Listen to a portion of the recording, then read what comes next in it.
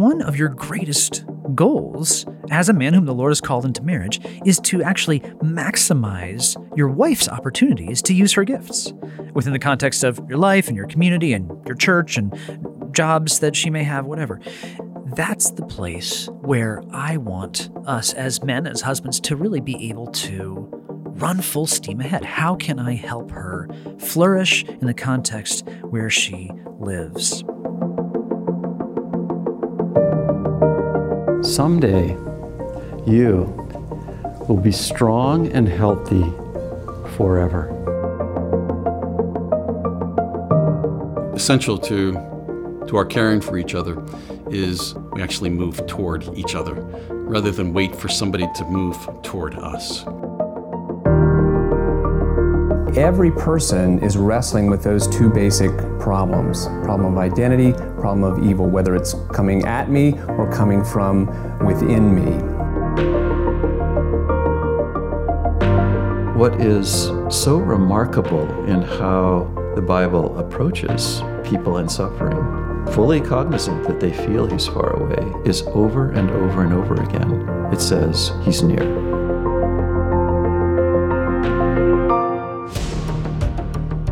Hi, my name is Alistair Groves, and I'm the host of Where Life and Scripture Meet, a podcast of CCEF, the Christian Counseling and Educational Foundation, where our mission is to restore Christ to counseling and counseling to the church. So, I'm sitting in counseling with a husband named Rick the other day, and of course, Rick is not his real name. I'm sitting with Rick. He talks about his business and some of the pressures there, and he loves to talk about business, and he's an interesting guy. He's a responsible guy. He's productive, likes getting stuff done, a deacon in his church. Anyway, he's chatting with me because of some struggles in his marriage. He talks about how often he feels like what he does is not good enough. He feels pressured at home, like he should be doing more and doing it better. And one particular area he shares about is he knows that he wants to do a better job leading his family, in particular spiritually. He often mentions how he feels badly that he isn't a better leader. Sometimes comments that it's hard to know what he should be doing to be a better leader. Other times, though, he feels that his wife's expectations for him to lead her, lead the family, are confusing or that they can be kind of a moving target. What he probably brings up most often, for example, is that he wants to be having family devotions, but they hardly ever happen. And when they do, they often don't feel like they go terribly well. Or, Rick feels bad that he rarely prays with his wife. They'll pray one night before bed and again the next day, but the day after that, they get distracted and forget. Or a child is sick or having trouble with homework and they don't end up praying that night. They get off track. 3 weeks later, his wife will gently mention, hey, it's been a while since we prayed together, and he feels guilty. So he tries to restart it, and it goes for a day or two or three, but it gets forgotten and the cycle repeats. He has this sense that he's letting his wife down, and some of that is from him, and some of that is from her. Now, he faces pressures at work too, of course, but he has more of a sense there that he kind of knows what he's doing, and he's kind of in control, but it's when he comes home that he feels more unsure of himself and doesn't quite know what he should be doing, feels like he's scrambling, feels like there's more pressure here, there's more expectation here than is really reasonable, and yet he also still feels guilty. Rick summed things up for me the other day by saying something like this. He said, I don't feel like I am leading my family. I feel like we're just surviving. And he said that to me in various forms over the times that we've had the chance to talk. But the idea that continues to be repeated is that Rick wants to lead his family, he wants to lead his wife, and he doesn't feel like he's leading well, and he's burdened by that. Now, in response to him when he said that, I told him something that was provocative, and it was intentionally provocative. I said to him, I think you need to stop leading your family. I think you need to stop leading your wife. And I paused, and then I said, and you need to focus on serving your wife instead, serving your family instead. Now, I will rush to clarify with you, as I did with him in that moment, that I'm not saying leadership is bad. I'm not saying don't lead, it's wrong, or anything like that. I have nothing against leadership and husbands leading their wives and leading well. In fact, what I mean in saying what I said to him and what I'm musing about here with you today is that I'm actually targeting a better kind of leadership, a better kind of really proactively thinking. So let me flesh this out a touch by looking at two things. I want to think for a moment or two about the problem that I think a lot of husbands have when they think about leading their family, leading their wives, and then a few moments as well thinking about what is the response? What am I getting at when I say, don't lead your wife, serve her? Why would I phrase it that way? What would be the benefit? How would that lead towards better leadership?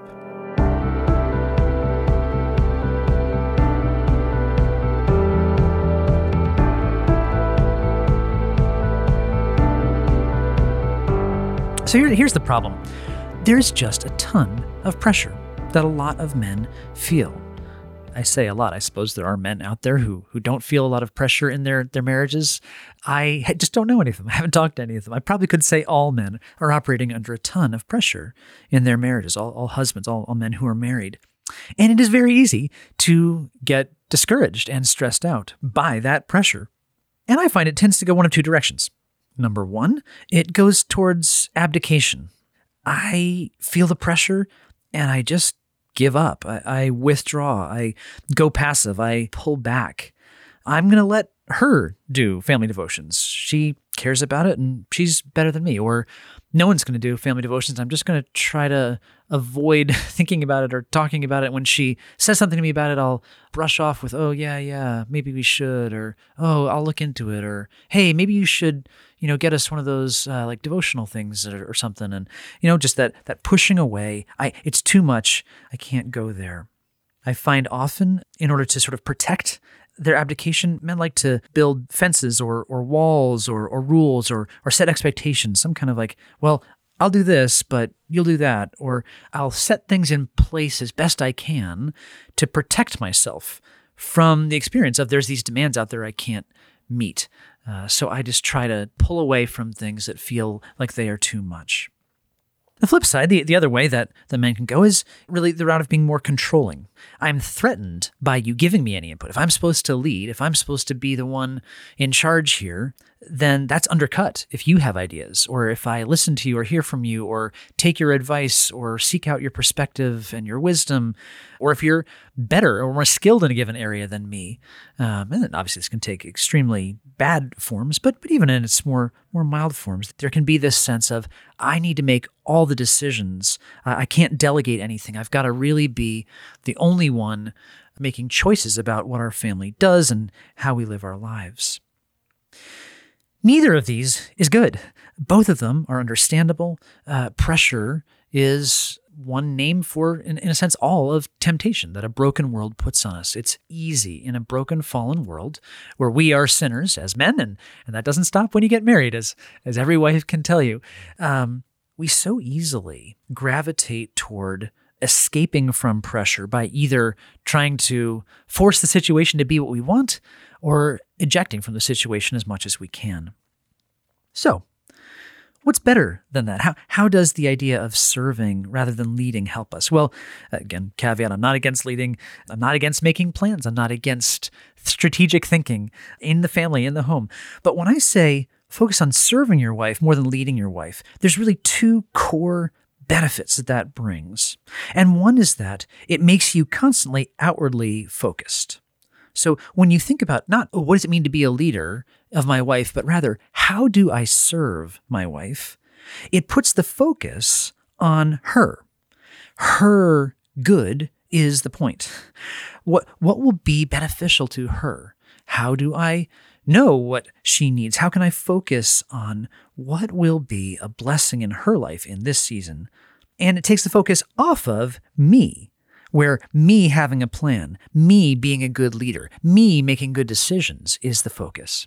Now, there's nothing wrong with self-evaluation. There's nothing wrong with thinking through, how am I doing as a leader? I have no problem with that question. We should all be asking ourselves good, honest questions about how we're handling any of the roles and responsibilities we bear in this life. How am I doing in my walk with the Lord? How am I doing? Right? There's nothing wrong with thinking about yourself in an appropriately self-evaluative way before the Lord and in prayer. My point is that I feel like what so often happens is the point, the goal actually becomes me being a good leader, as if me abstractly as a leader is the point, rather than the point of leadership is to care for others. It's to nurture others. It's to shepherd and protect and provide for and encourage and so on and so forth. And that focus is what needs to be the focus. Good leadership isn't so worried about how am I doing in my leadership. Good leadership is worried about how are you doing in life? How are you with the Lord? How are you walking through this particular season and whatever challenges it brings? So, serving, that focus, has this wonderful way of pulling you outward toward your wife. Secondly, serve, rather than lead, makes you constantly intentional. What would be the greatest blessing to her? Here, I think about Philippians 1:9, where Paul prays that the love of the Philippians would abound more and more in knowledge and discernment, or knowledge and depth of insight, depending on your translation. The point being that Paul is saying, when you love, you instinctively want to know more. I'm a big sports fan. I like sports. I follow Philadelphia sports teams. So if it's football season, it'll be the Eagles, or in the winter, it'll be the Sixers and the Flyers and so on and so forth. I got the Phillies, and you get the picture. You don't have to tell me, oh, you know what, there's going to be a game this weekend. You don't have to tell me the names of players on the team. I want to know more. I'll read a blog after watching some of the game. If I can't see the game, I'll watch the highlights for 10 minutes the next day because I want to see. I want to know more. I want to get a sense of how is the secondary doing and how much are we really like leaning into the new wide receivers we've got and so on and so forth. Get the idea, right? When you love something, nobody has to force you to get to know things about what you love. And it should be the same in marriage. The more you love your wife, the more you're just going to want to know her and understand her. And where is she struggling particularly in this season? Where is she really growing in this season? What are her hopes and goals right now? What are the biggest things that weigh on her? What are the opportunities that she has? What are the opportunities she wishes she has? Where are her gifts? Where are her weaknesses? What would really be a blessing to her today? What does she most enjoy? What are her fears? Right? On and on and on. Knowing your wife is a lifelong pursuit. And the more you love, the more you are going to be drawn to know. And so if you find yourself not really interested, not curious, not wanting, then the obvious thing to do is run to the Lord and say, Lord, my love for my wife is flagging. Will you renew it? Will you restore it? Will you pour energy into me in this? What's cool about Philippians 1:9, though, is that it actually describes a circle, not just love leading to knowledge, but then actually knowledge leading back into the ability to love more effectively. Because the more your knowledge, the more your depth of insight, the more your discernment about who someone is and how they work, the better you're going to be able to love them and to act toward them in ways that really do meet them where they are. So the intentionality, serve your wife, puts the focus on what can I do? What can I say? Where can I be silent and not say anything and give her space? Where can I press toward her in ways that are going to lead to her flourishing? That are not about me crafting an agenda so I feel good about myself as a leader, that aren't going to be sort of like, okay, well, lead, I guess I need to come up with ideas about what's our strategy or how are we going to do this, but rather, what is the need of my family in this season? What's the need of my wife right now in this place where we are? Now, there's obviously a balance. You have more callings than just loving your wife and family. You have callings outside of your home, vocational callings, callings in your church, and so on and so forth. But one of your greatest goals as a man whom the Lord has called into marriage is to actually maximize your wife's opportunities to use her gifts within the context of your life and your community and your church and jobs that she may have, whatever. And that's the place where I want us as men, as husbands, to really be able to run full steam ahead. How can I help her flourish in the context where she lives?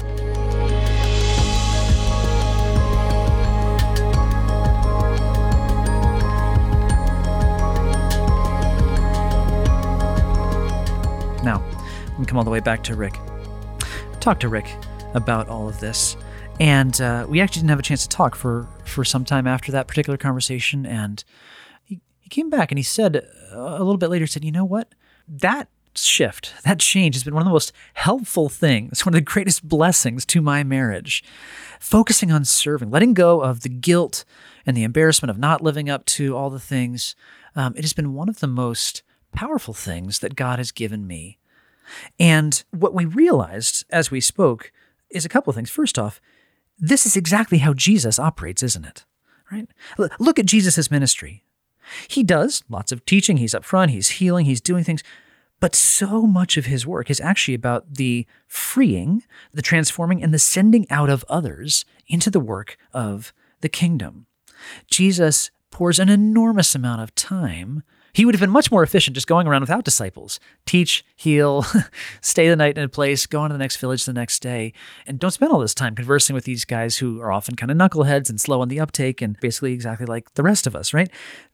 Here's Jesus, and then he departs, right? He doesn't stay forever in eternal earthly body walking around year after year, starting churches. He sends and equips others to go out. He actually delights in being the one who sends others out into ministry. And that's what you get in Ephesians 4, where Paul is picking up on this and saying, the church is all about equipping all of the saints for the work of ministry. We want to be those who are constantly serving, loving, and actually helping build others up that they might thrive and flourish and have their gifts expressed. So as husbands, we want to have this just radically wife-serving vision. How can I help her walk better with Jesus?